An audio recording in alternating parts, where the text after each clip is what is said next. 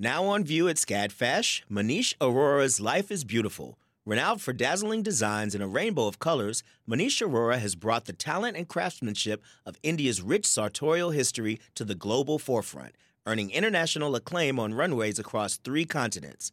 Designing in India since the 1990s, Aurora's glittering garments celebrate extravagant expressions of self through varied materials, techniques, and silhouettes in a triumphant union of Western and Eastern aesthetics adapted to today's multicultural society with a touch of humor. Find out more at scadfash.org. Support for WABE comes from 100 Miles, a nonprofit committed to preserving Georgia's 100-mile coast. Protecting this critical coastal ecosystem takes all of us. Watch the stories of the innovators and future leaders who help keep our coast flowing at OurGeorgiaCoast.org.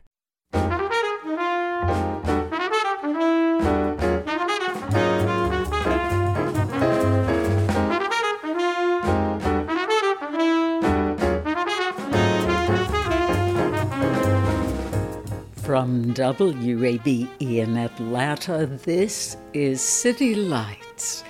I'm Lois Reitzes. Thank you for listening. While travel is not recommended during the pandemic, there are many things yet to discover in our own area. Travis Swan Taylor is the author of 111 places in Atlanta that you must not miss. We'll hear from him later in the hour.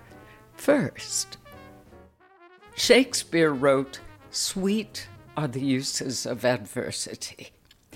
The adverse effects of stuttering, however, can devastate those suffering from the affliction, especially if they are children. Actor Emily Blunt overcame her stutter and is an advocate for the American Institute of Stuttering. She's been in Atlanta visiting with some children from the Institute and joins us now with Clinic Director for the Atlanta office of the AIS, Carol Herder. Welcome to City Lights. Thank you so much. Thanks for having us. It's a pleasure. Emily, would you please tell us about your battle with stuttering, when it began? Sure. I mean, stuttering is one of these things that there's a lot of misinformation about it. And I think usually people associate it with a nervous disposition or some psychological disorder.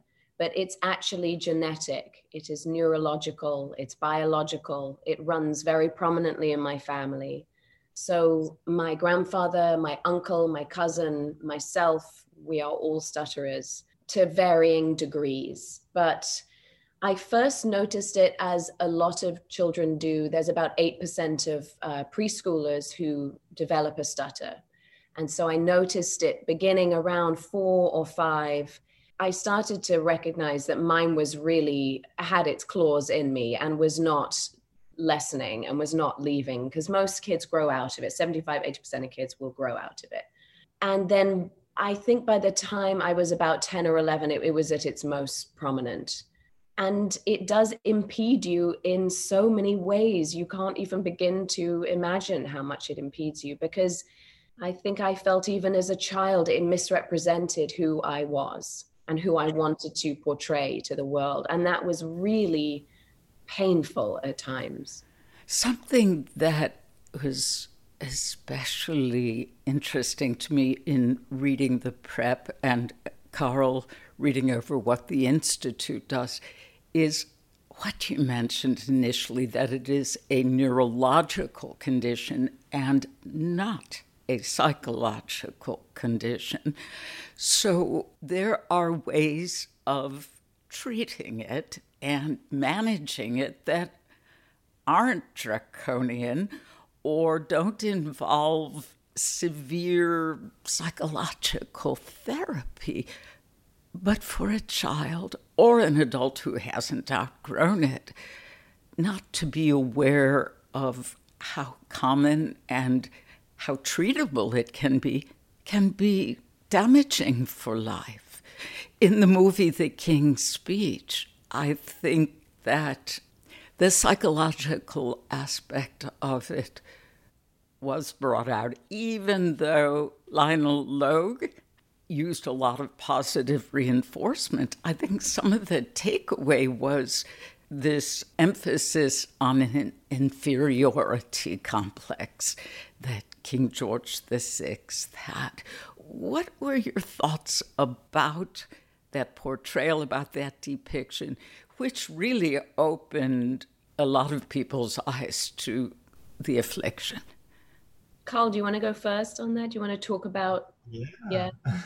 Well, from what we know about Lionel Logue's relationship with the king, it was portrayed quite accurately in the movie in what they did. They added a lot of the historically known treatment methods that were tried with people who stutter.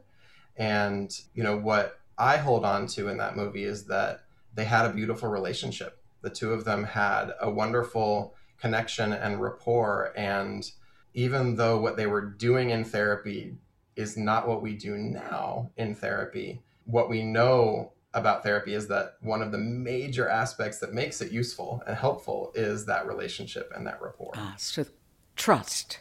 Yeah. Trust is important. Of course, that's not easy when you have the added layer of dealing with the king. But fortunately, very few people have to deal with that. Emily mentioned about 11 years old. I read that something transformative occurred for you when you were 12. Sure. Well, I had this really extraordinary teacher who I credit with being the first person who allowed for the record to stop skipping for me. And just an incredibly intuitive man and a kind man. And we were putting on a class play. And I'd always wanted to do a class play. And I'd always wanted to read my poem out in class. And I wanted to do all of those things. But I felt I couldn't, or I felt people would laugh at me, so I didn't. But this teacher said to me, would you like to be in the class play? And I said, no, I definitely don't want to do that. And in fact, I don't think I was able to say that, so I just shook my head. And he said, well, I think you would be good, because I've seen you outside and I've seen you messing around with your friends and doing silly voices and different accents. And he said, and I think you speak quite fluently when you do a silly voice, so why don't you just do it in a silly voice? Which is sort of extraordinary coming from somebody who doesn't stutter, to subconsciously understand that maybe when you do a different voice or you play somebody else, you're able to bypass it because you sort of leapfrog to different aspects or different parts of your brain. And whether it's a psychological freedom of freeing yourself from yourself and therefore being somebody else and speaking fluently, even in a silly accent, which I'm sure it was a dreadful Northern English accent that I put on at the time, but it was just a revelation to me because I had never had that experience where I could speak fluently and consistently. And so since then I've met through AIS, and I drag every actor with a stutter that I meet along to our event, don't I, Carl? And like everyone comes to our event. And a lot of them, from Bruce Willis to Samuel L. Jackson, Harvey Keitel, Ed Sheeran had a stutter. I mean, but a lot of these actors have all said the same thing, that when they're on screen, they don't stutter. Is it because there's safety in being someone else? Not being someone else, but portraying someone else. There's safety in that role. Yes, I think that there is. I think that there's a freedom that comes with disassociating maybe how people look at you when you can disassociate from that. And I spoke to this incredible psychologist about it once, and he literally said, I think it's because you access a different part of your brain. And when you act, when you sing, when you act, it's a completely different part of your brain that you're using. And because stuttering is neurological and that's the basis for it, that makes a lot of sense to me. Yeah.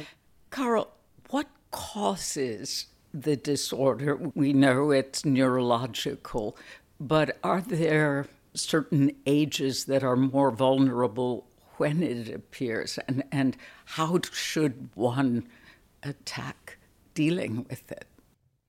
It usually pops up around the preschool ages. Around 3 is when it pops up most commonly. around when they get conversational. And like Emily pointed out, it is genetic. A lot of the time, we believe that even when a child who is stuttering doesn't have any family history of stuttering, that even those children likely have some sort of genetic predisposition to experience it. And we, in specialists who work with people who stutter, work with kids as young as 2 and 3 years old. We know that a lot of these kids can naturally outgrow it, but we don't have a good way of knowing which kids those are. I was stunned to read in your material from the Institute that there are only 200 specialists in the entire country, in all of the United States, who are certified or credentialed with dealing with stuttering. Why so few? Our field has some catching up to do. Yeah. Board certification is new in our field, relatively new, and it's an extensive process to go through to become a board certified specialist. And so that's part of the problem. But it's also become this little niche specialty area in our field because it is so different to understand the lived experience of stuttering when you compare it to all of the other things that we are certified to treat. Emily, I know that you came out, if you will, as a stutterer in 2009. That was a year before the King's speech. So I wondered, what made you feel that was the right time? Well, to me, it is just part of my story. It's part of what has built me as a person, and I have nothing to be ashamed of with having.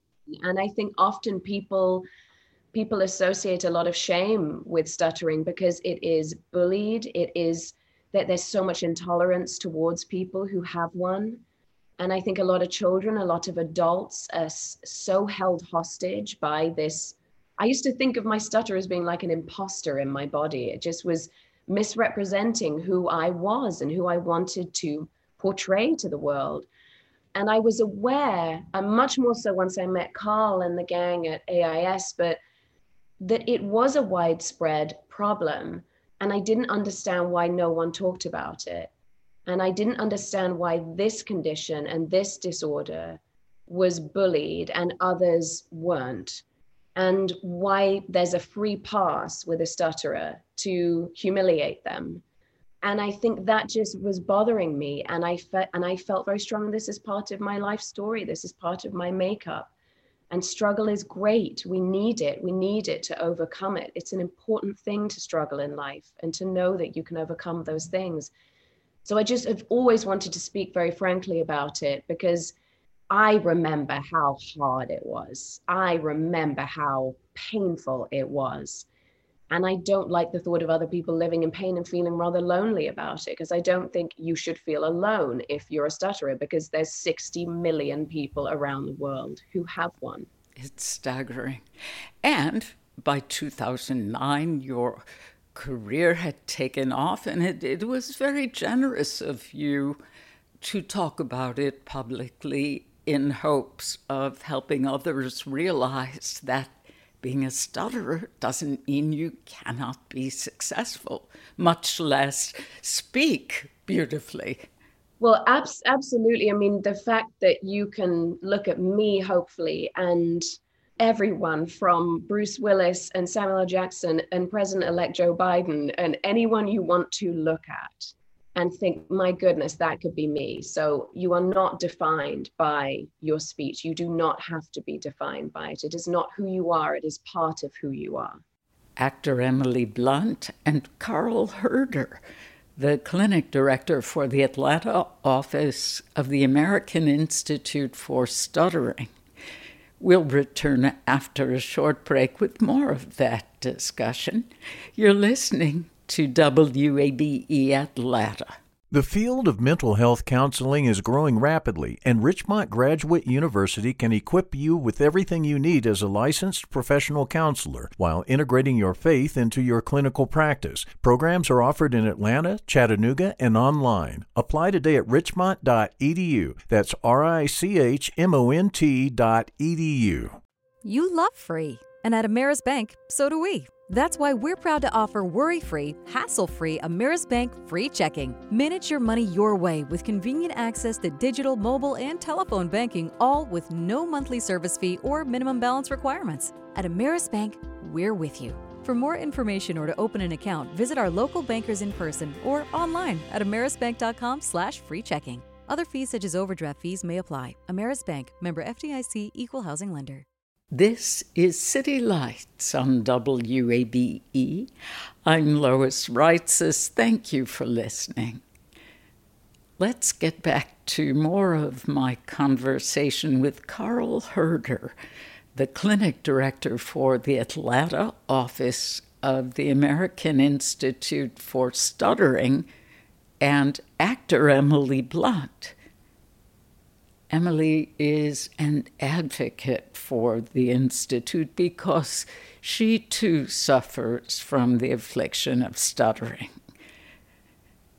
Emily Blunt is an award-winning actor who has starred in movies such as The Devil Wears Prada, A Quiet Place, and Mary Poppins with Lin-Manuel Miranda. Here, I asked if she has to take a special approach to speaking her lines when reading a new script. I'm so happy you asked that question, because I think people look at me nowadays and they think, well, she doesn't have a stutter. You know, you sound great. You don't have one. But there are certain environments, I would say less a table read, where I still struggle is if I have to pitch an idea. So if someone says, well, what's your thought? And if I have to pitch a line change or a scene change, or I've rewritten the scene and I want to persuade people as to why I think it should be this way, that is when it flares up for me. That is the only environment I find myself in where it really flares. And I think it's the need to persuade, the pressure to persuade.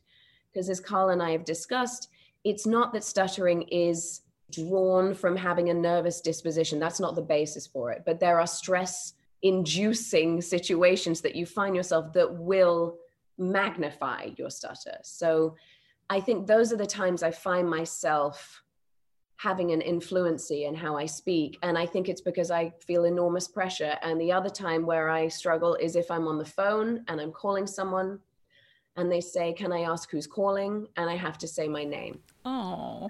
Stutterers will attest, there is no substitute for your name. So you cannot do the sort of vocabulary gymnastics that you're often having to do, substituting words left, right, and center so that you can sound fluent. You can't substitute your name.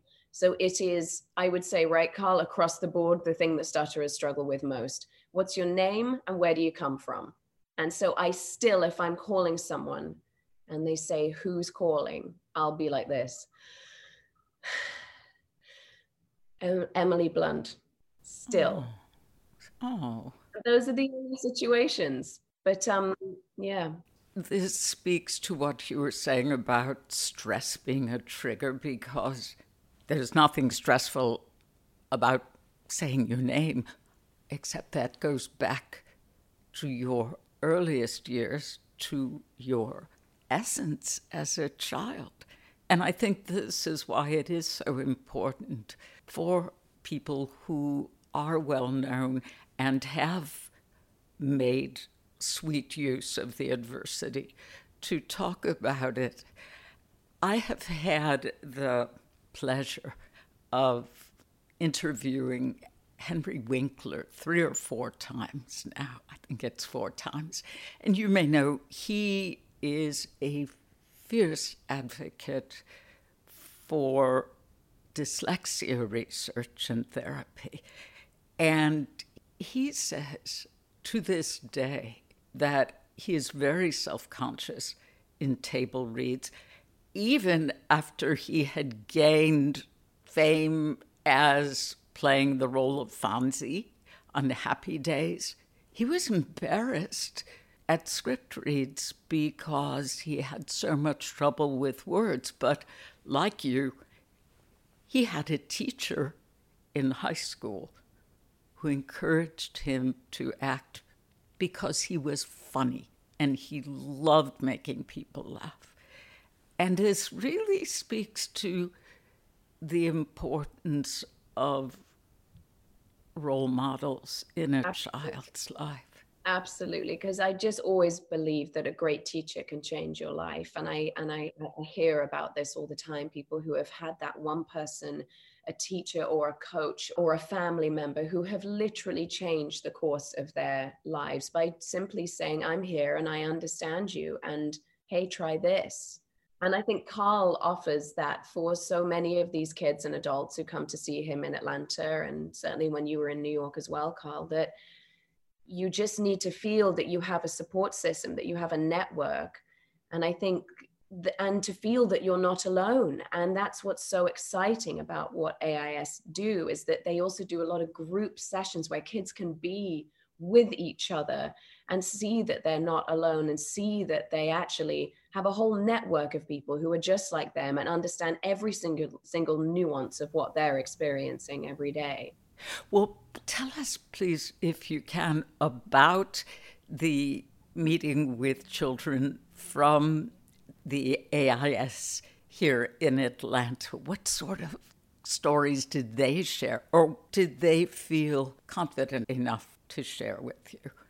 Often, if it doesn't, I guess, obviously run in the family, the parents are in such an anguished position, because it's an anguished experience for parents to see your child go through something like this and not know how to help them.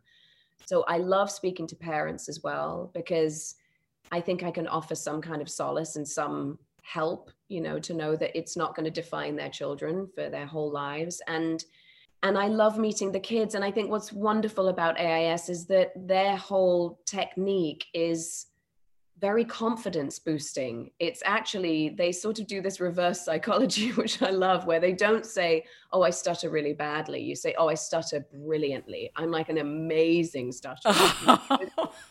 So that you start to kind of wrap your arms around your stutter in a way that's more loving. And I think that is really the kind of pinnacle of, and the key points and basis of what they do at AIS, that it's not about masking it. It's about wrapping your arms around the fact that this is a part of who you are, and it will always be a part of who you are. And so the kids who I speak to at AIS, they're actually not shy, because they've all been encouraged and emboldened by people like amazing Carl and all the other clinicians working at AIS. They have been emboldened to speak, and that you have a voice and you have something worth listening to.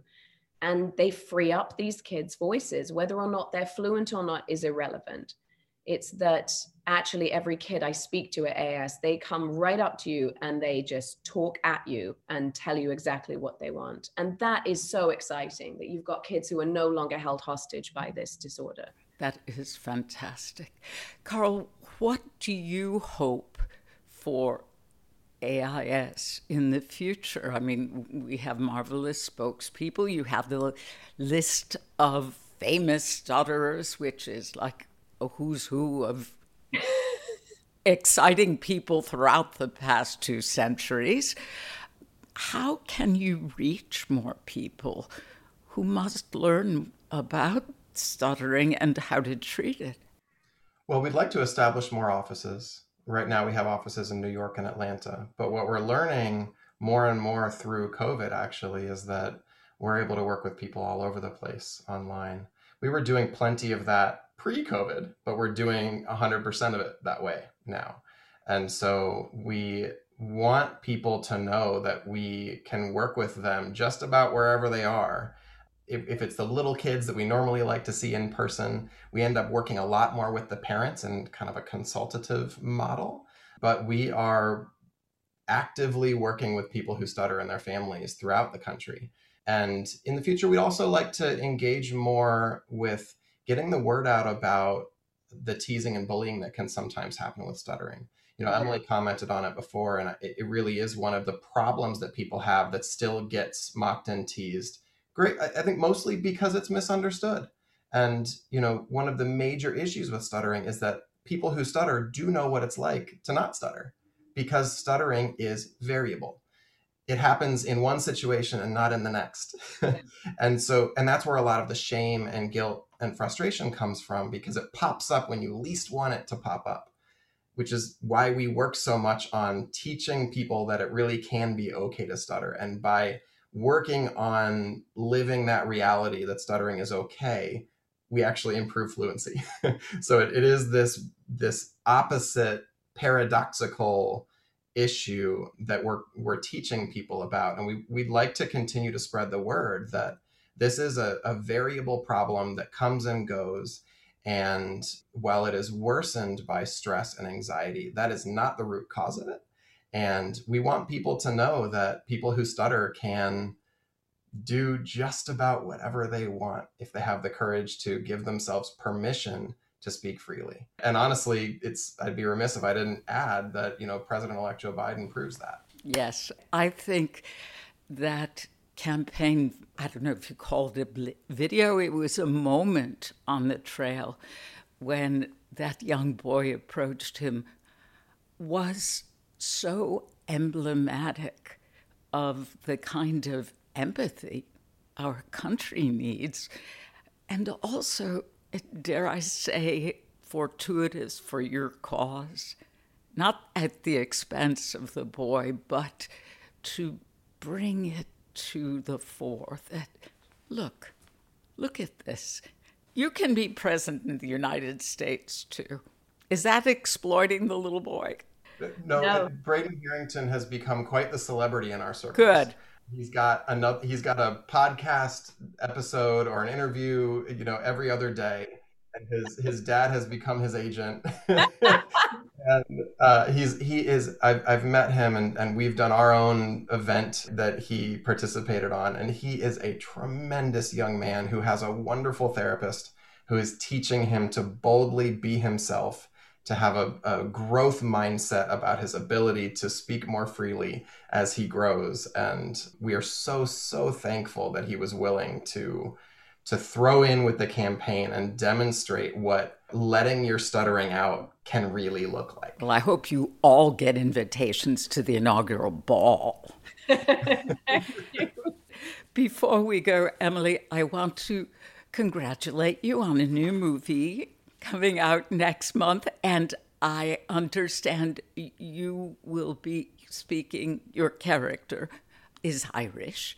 He's Irish, yes. Is it still easier to speak in dialect or to speak with another accent than it is? Really? Yeah, still, for sure. And I think I have a tendency, no matter what the part, to change how I speak. And I think it probably stems, even if I'm speaking in my own accent, I think I will usually approach it by trying to shift how I speak. So I'll be inspired by something or somebody or an essence of something that I've seen.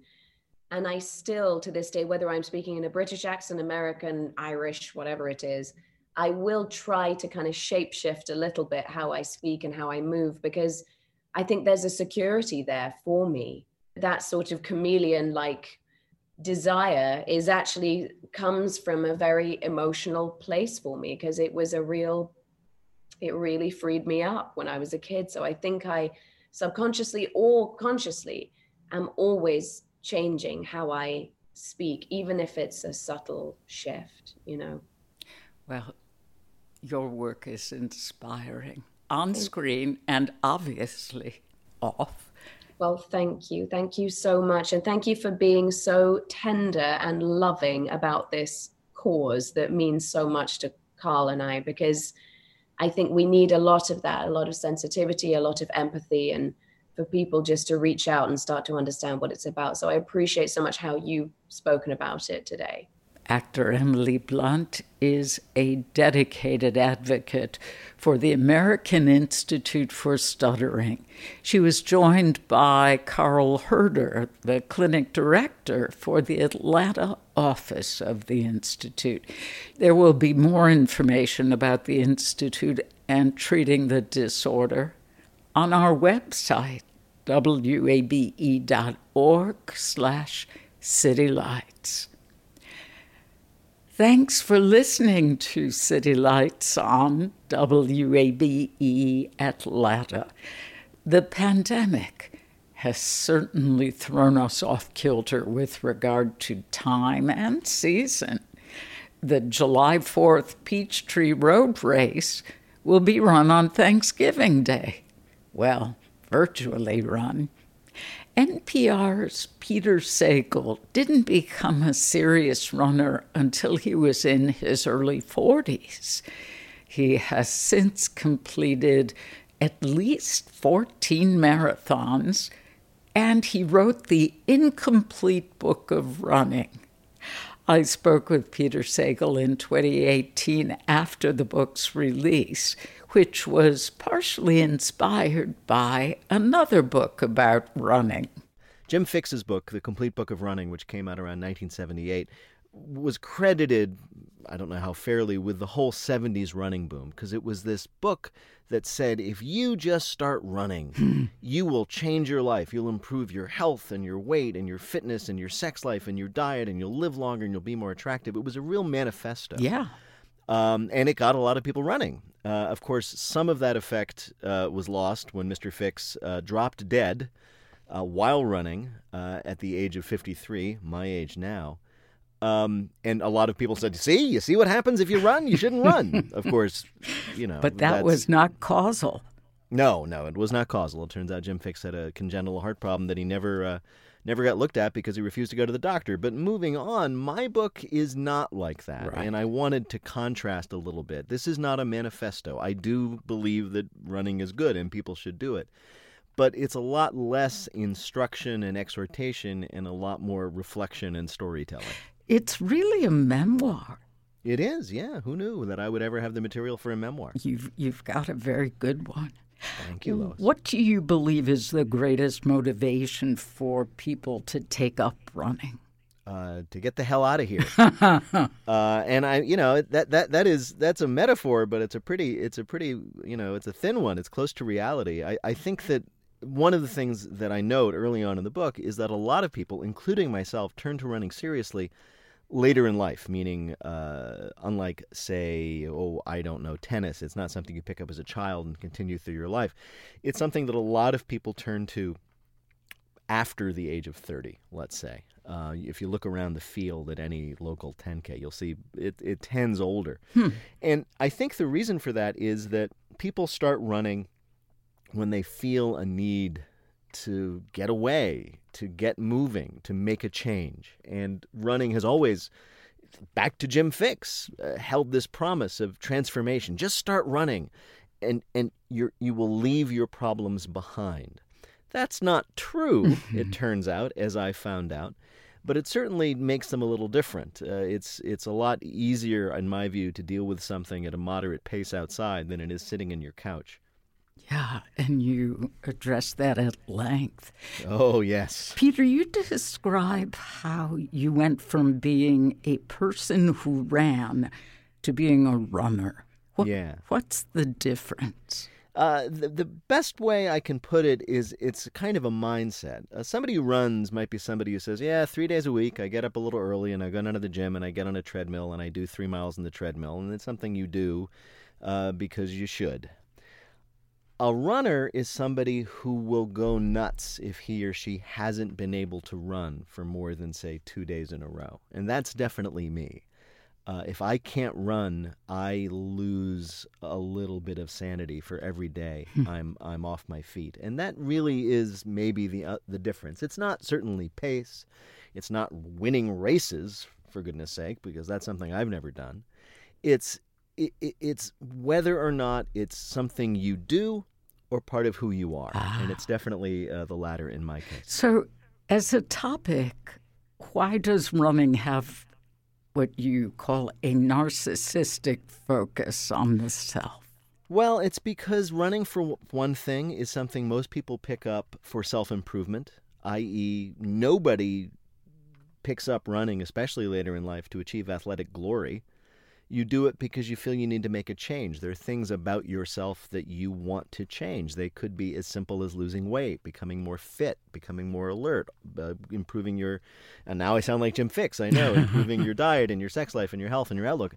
But it's something that you do because you want to change. The nature and limits of that change are something I've thought a lot about. It's not a team sport. although I do think that finding a running group is very important. So you're not doing it. Most people aren't starting to do it for solidarity and camaraderie. I mean, let me put it this way. If you're lonely and you want to get out there and make friends, you should probably join a recreational bowling league or a volleyball team, down on the beach like here in Chicago. Running is something you do for yourself. NPR's Peter Sagal, host of Wait, Wait, Don't Tell Me, and author of The Incomplete Book of Running.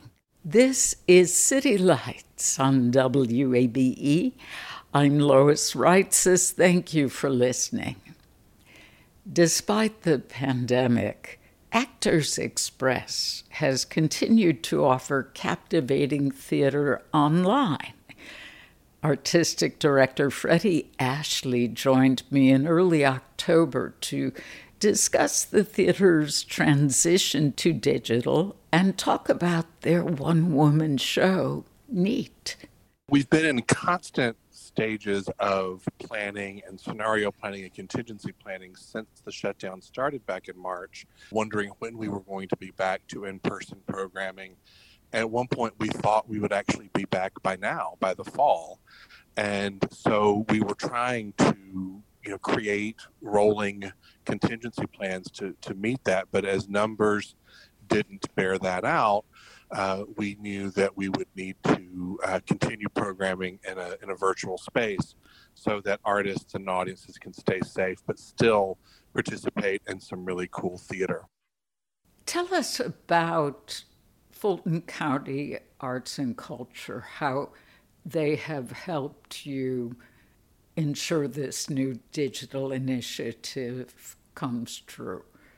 Well, it's been really great. They've really stepped up and have helped a number of organizations and also individual artists do online programming through their virtual fund. And one of the things that's challenging about virtual programming is that there's not a lot of revenue involved with it in terms of ticket sales. And so to have a little support from the county to kind of pad the risk up front has been very, very helpful and has really allowed us to be able to do it. I don't think we would have been able to do this otherwise. Let's talk about the programming. For the November offering by Charlene Woodard, Neat, this has special resonance for our community.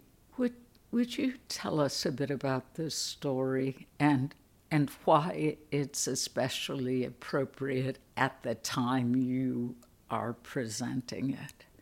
Sure. It's a really moving play about a woman reflecting back on her favorite aunt and her aunt who had suffered brain damage as a young child and but had a very pure heart and a beautiful spirit and really defined for her what womanhood was all about, what it meant to be a woman and the kind of woman that she aspired to be. And it's a celebration of womanhood. It's a celebration of Blackness. And, one of the things I think is important when we're looking at stories with a Black-centered story, we're looking at stories that embrace joy and that embrace hope. That I think so often what people do is go to these stories that inhabit these worlds of pain and oppression. And these stories are necessary, but we also need to see people celebrating and loving and thriving and coming into their own. And that's one of the things that I think is so powerful about Neat and so empowering about Neat, that it is the celebration of a pure heart and of one woman's own personal story. Actors Express artistic director Freddie Ashley. Neat is running online through November 27th. More information on the play at Actors Express and how to view it can be found on our website, wabe.org/citylights. Travel has drastically changed. In fact, almost disappeared during the pandemic, which is all the more reason to welcome the idea of 111 places in Atlanta that you must not miss. Travis Swan Taylor has compiled this guidebook, and he's with us now via Zoom. Travis, welcome to City Lights. Hi, Lois. Thank you for having me. When did you decide to create this field guide for Atlanta's most fascinating places?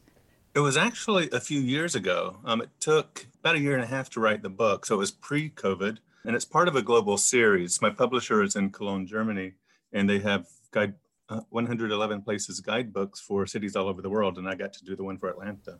Wonderful. What's significant about the number 111? That's a very good question. So Cologne, Germany, the city of Cologne, 11 is their lucky number. In fact, they have an annual festival on November 11th at 11:11 a.m. every year. So they wanted to use that for this book series, but 11 chapters isn't enough to make a whole book. So they added one to it, and they got 111. I remember being in Cologne in November and hearing about the significance. Well, how did you decide upon which places in Atlanta to feature in your book?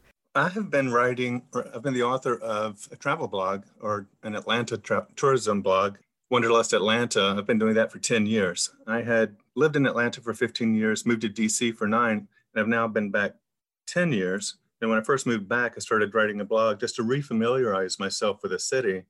And it was so much fun. I'm still doing it. Oh. So a lot of the places came from my blog, but then I also discovered a lot of new places. So would you tell us about your research process, the process of narrowing it down to highlighting these Atlanta landmarks and markers such as the Dogwood Bench in Piedmont Park, the Lions of Atlanta, etc.? Yeah, the Lions is an interesting story. I'll get right to that.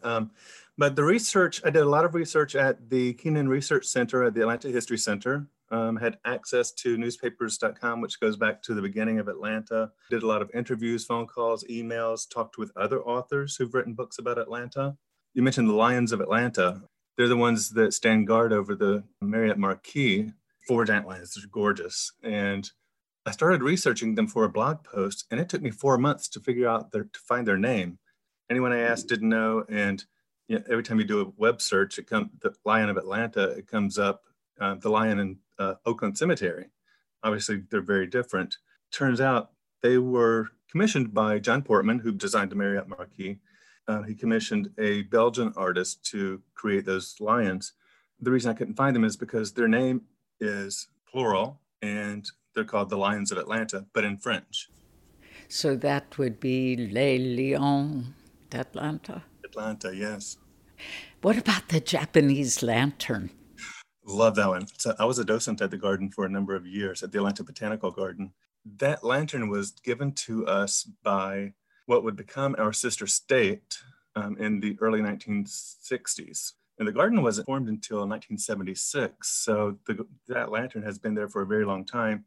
And in 2020, it's approximately 325 years old. So it was already an aged piece before it came to us. And then sometimes people say that it was gifted by our sister city, but we didn't have a sister city in Japan until 2005, I believe it was. So it was our sister state who gifted it to us.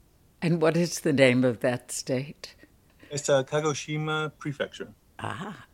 You mentioned your tourism blog, Wanderlust Atlanta.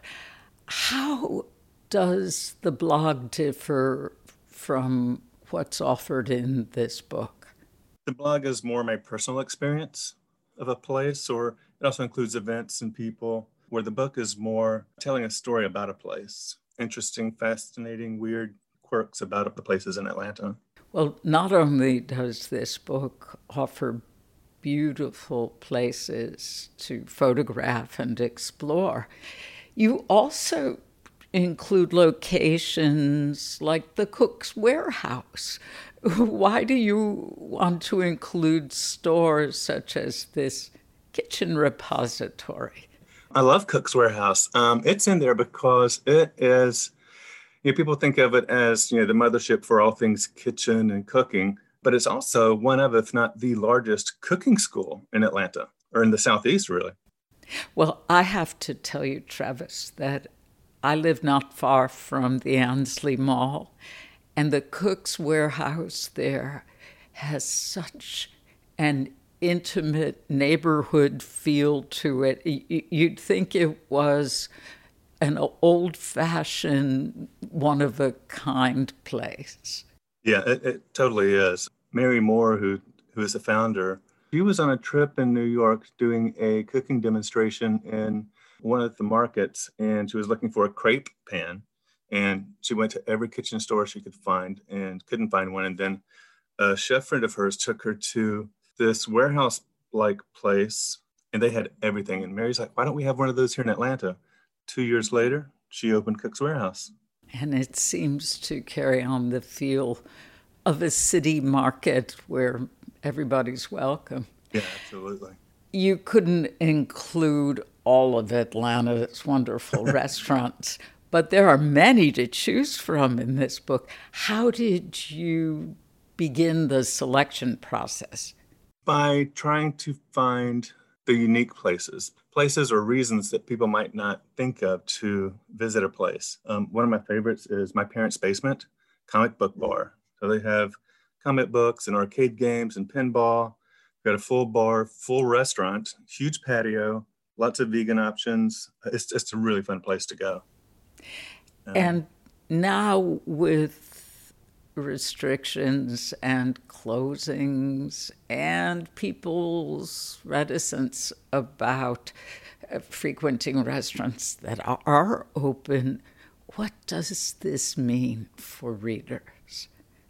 It means phone call or web search to see if they are open. Like Five Church Atlanta at Colony Square, they are open. They do social distancing. Masks are required if you're not seated. They have contactless menus, regular sanitizing. They do have a patio, open air patio upstairs as well. So the restaurants that are still open are going to great lengths to make sure that dining is as safe as possible for us. Yeah. Yes. Buford Highway came to mind when thinking about the wealth, the rich array of international food we can find in Atlanta. Would you talk about how you compiled your favorite places into that one section? I've lived all over the country. I've lived in Europe. I love food. I'm a big-time foodie.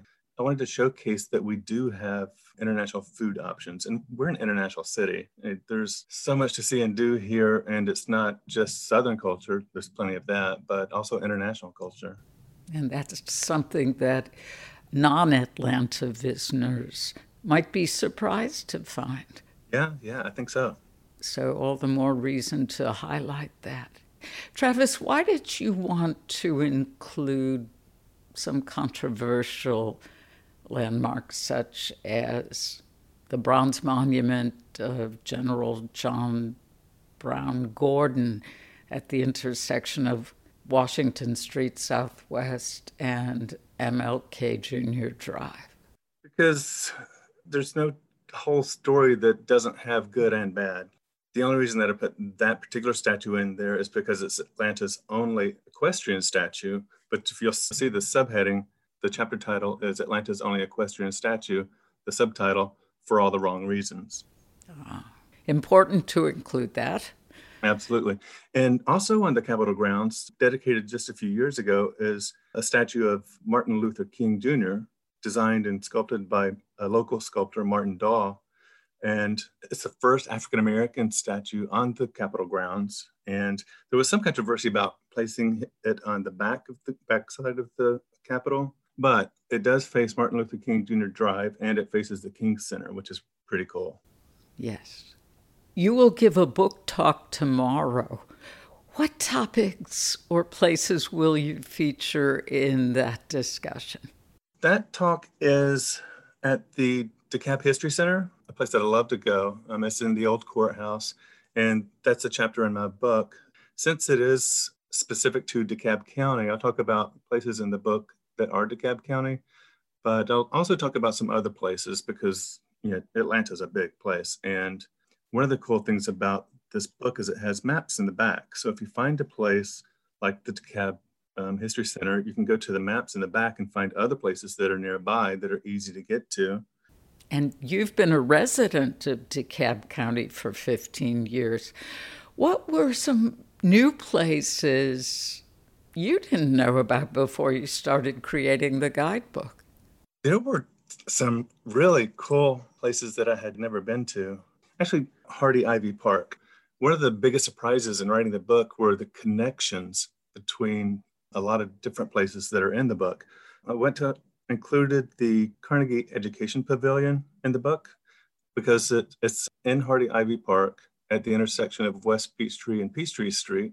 It's made with columns that were once part of the Carnegie Library, which was the South's first public library. The photo in the book has some folks in cosplay. So during DragonCon every year, the Carnegie Pavilion is probably the most popular place to do cosplay photographs. And those folks are members of Cosplay Volunteers of Atlanta. So they'll don their costumes, everything from Superman, Wonder Woman to Black Panther, and they'll go to children's hospitals or nonprofit events benefiting children. But also at that park, many, many years ago, was the Erskine Memorial Fountain, which was Atlanta's first public fountain. It was there for a few years and then moved to Grant Park in 1912, and just in recent years has been undergoing a restoration. And also at Hardy Ivy Park was the Samuel Spencer bronze that now stands in front of the Norfolk Southern building at Peachtree and 15th. But it was moved from downtown to Brookwood Amtrak station, just on the line of Midtown and Buckhead. And now it's at Norfolk Southern on 15th and Peachtree. And Hardy Ivy Park was named after one of Atlanta's earliest settlers or pioneers. His cabin, if you go over to the Marriott Marquis, where we were talking about the Lions earlier, inside the Marriott Marquis, there's a bar called Pulse.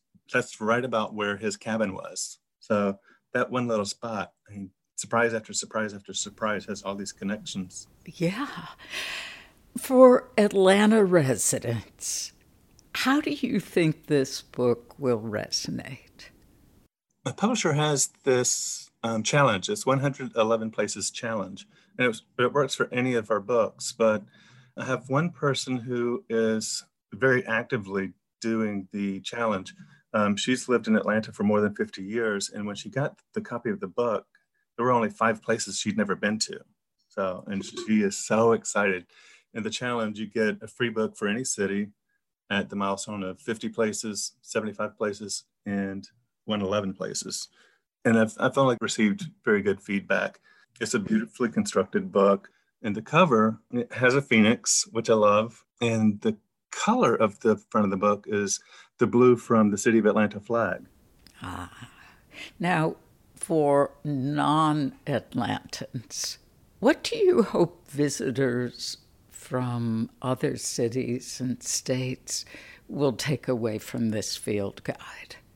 I hope they'll take away that we're a very rich, interesting community, that we're not just Coca-Cola or the Aquarium or other major tourist destinations. And those are amazing. I love them all. But there's so much more the city has to offer. There are interesting stories. There's fascinating histories, people that you would never know were part of Atlanta's history.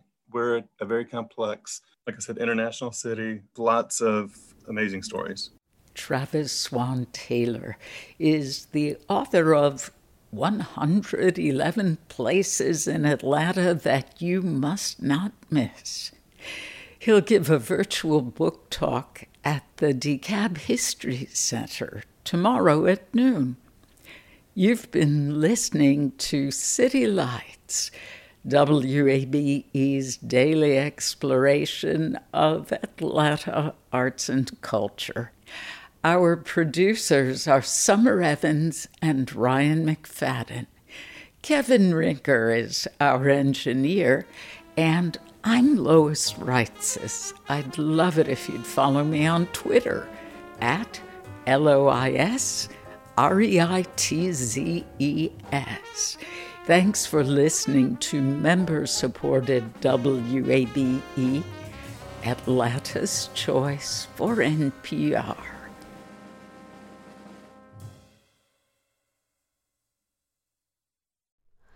Hi, it's Terry Gross, the host of Fresh Air.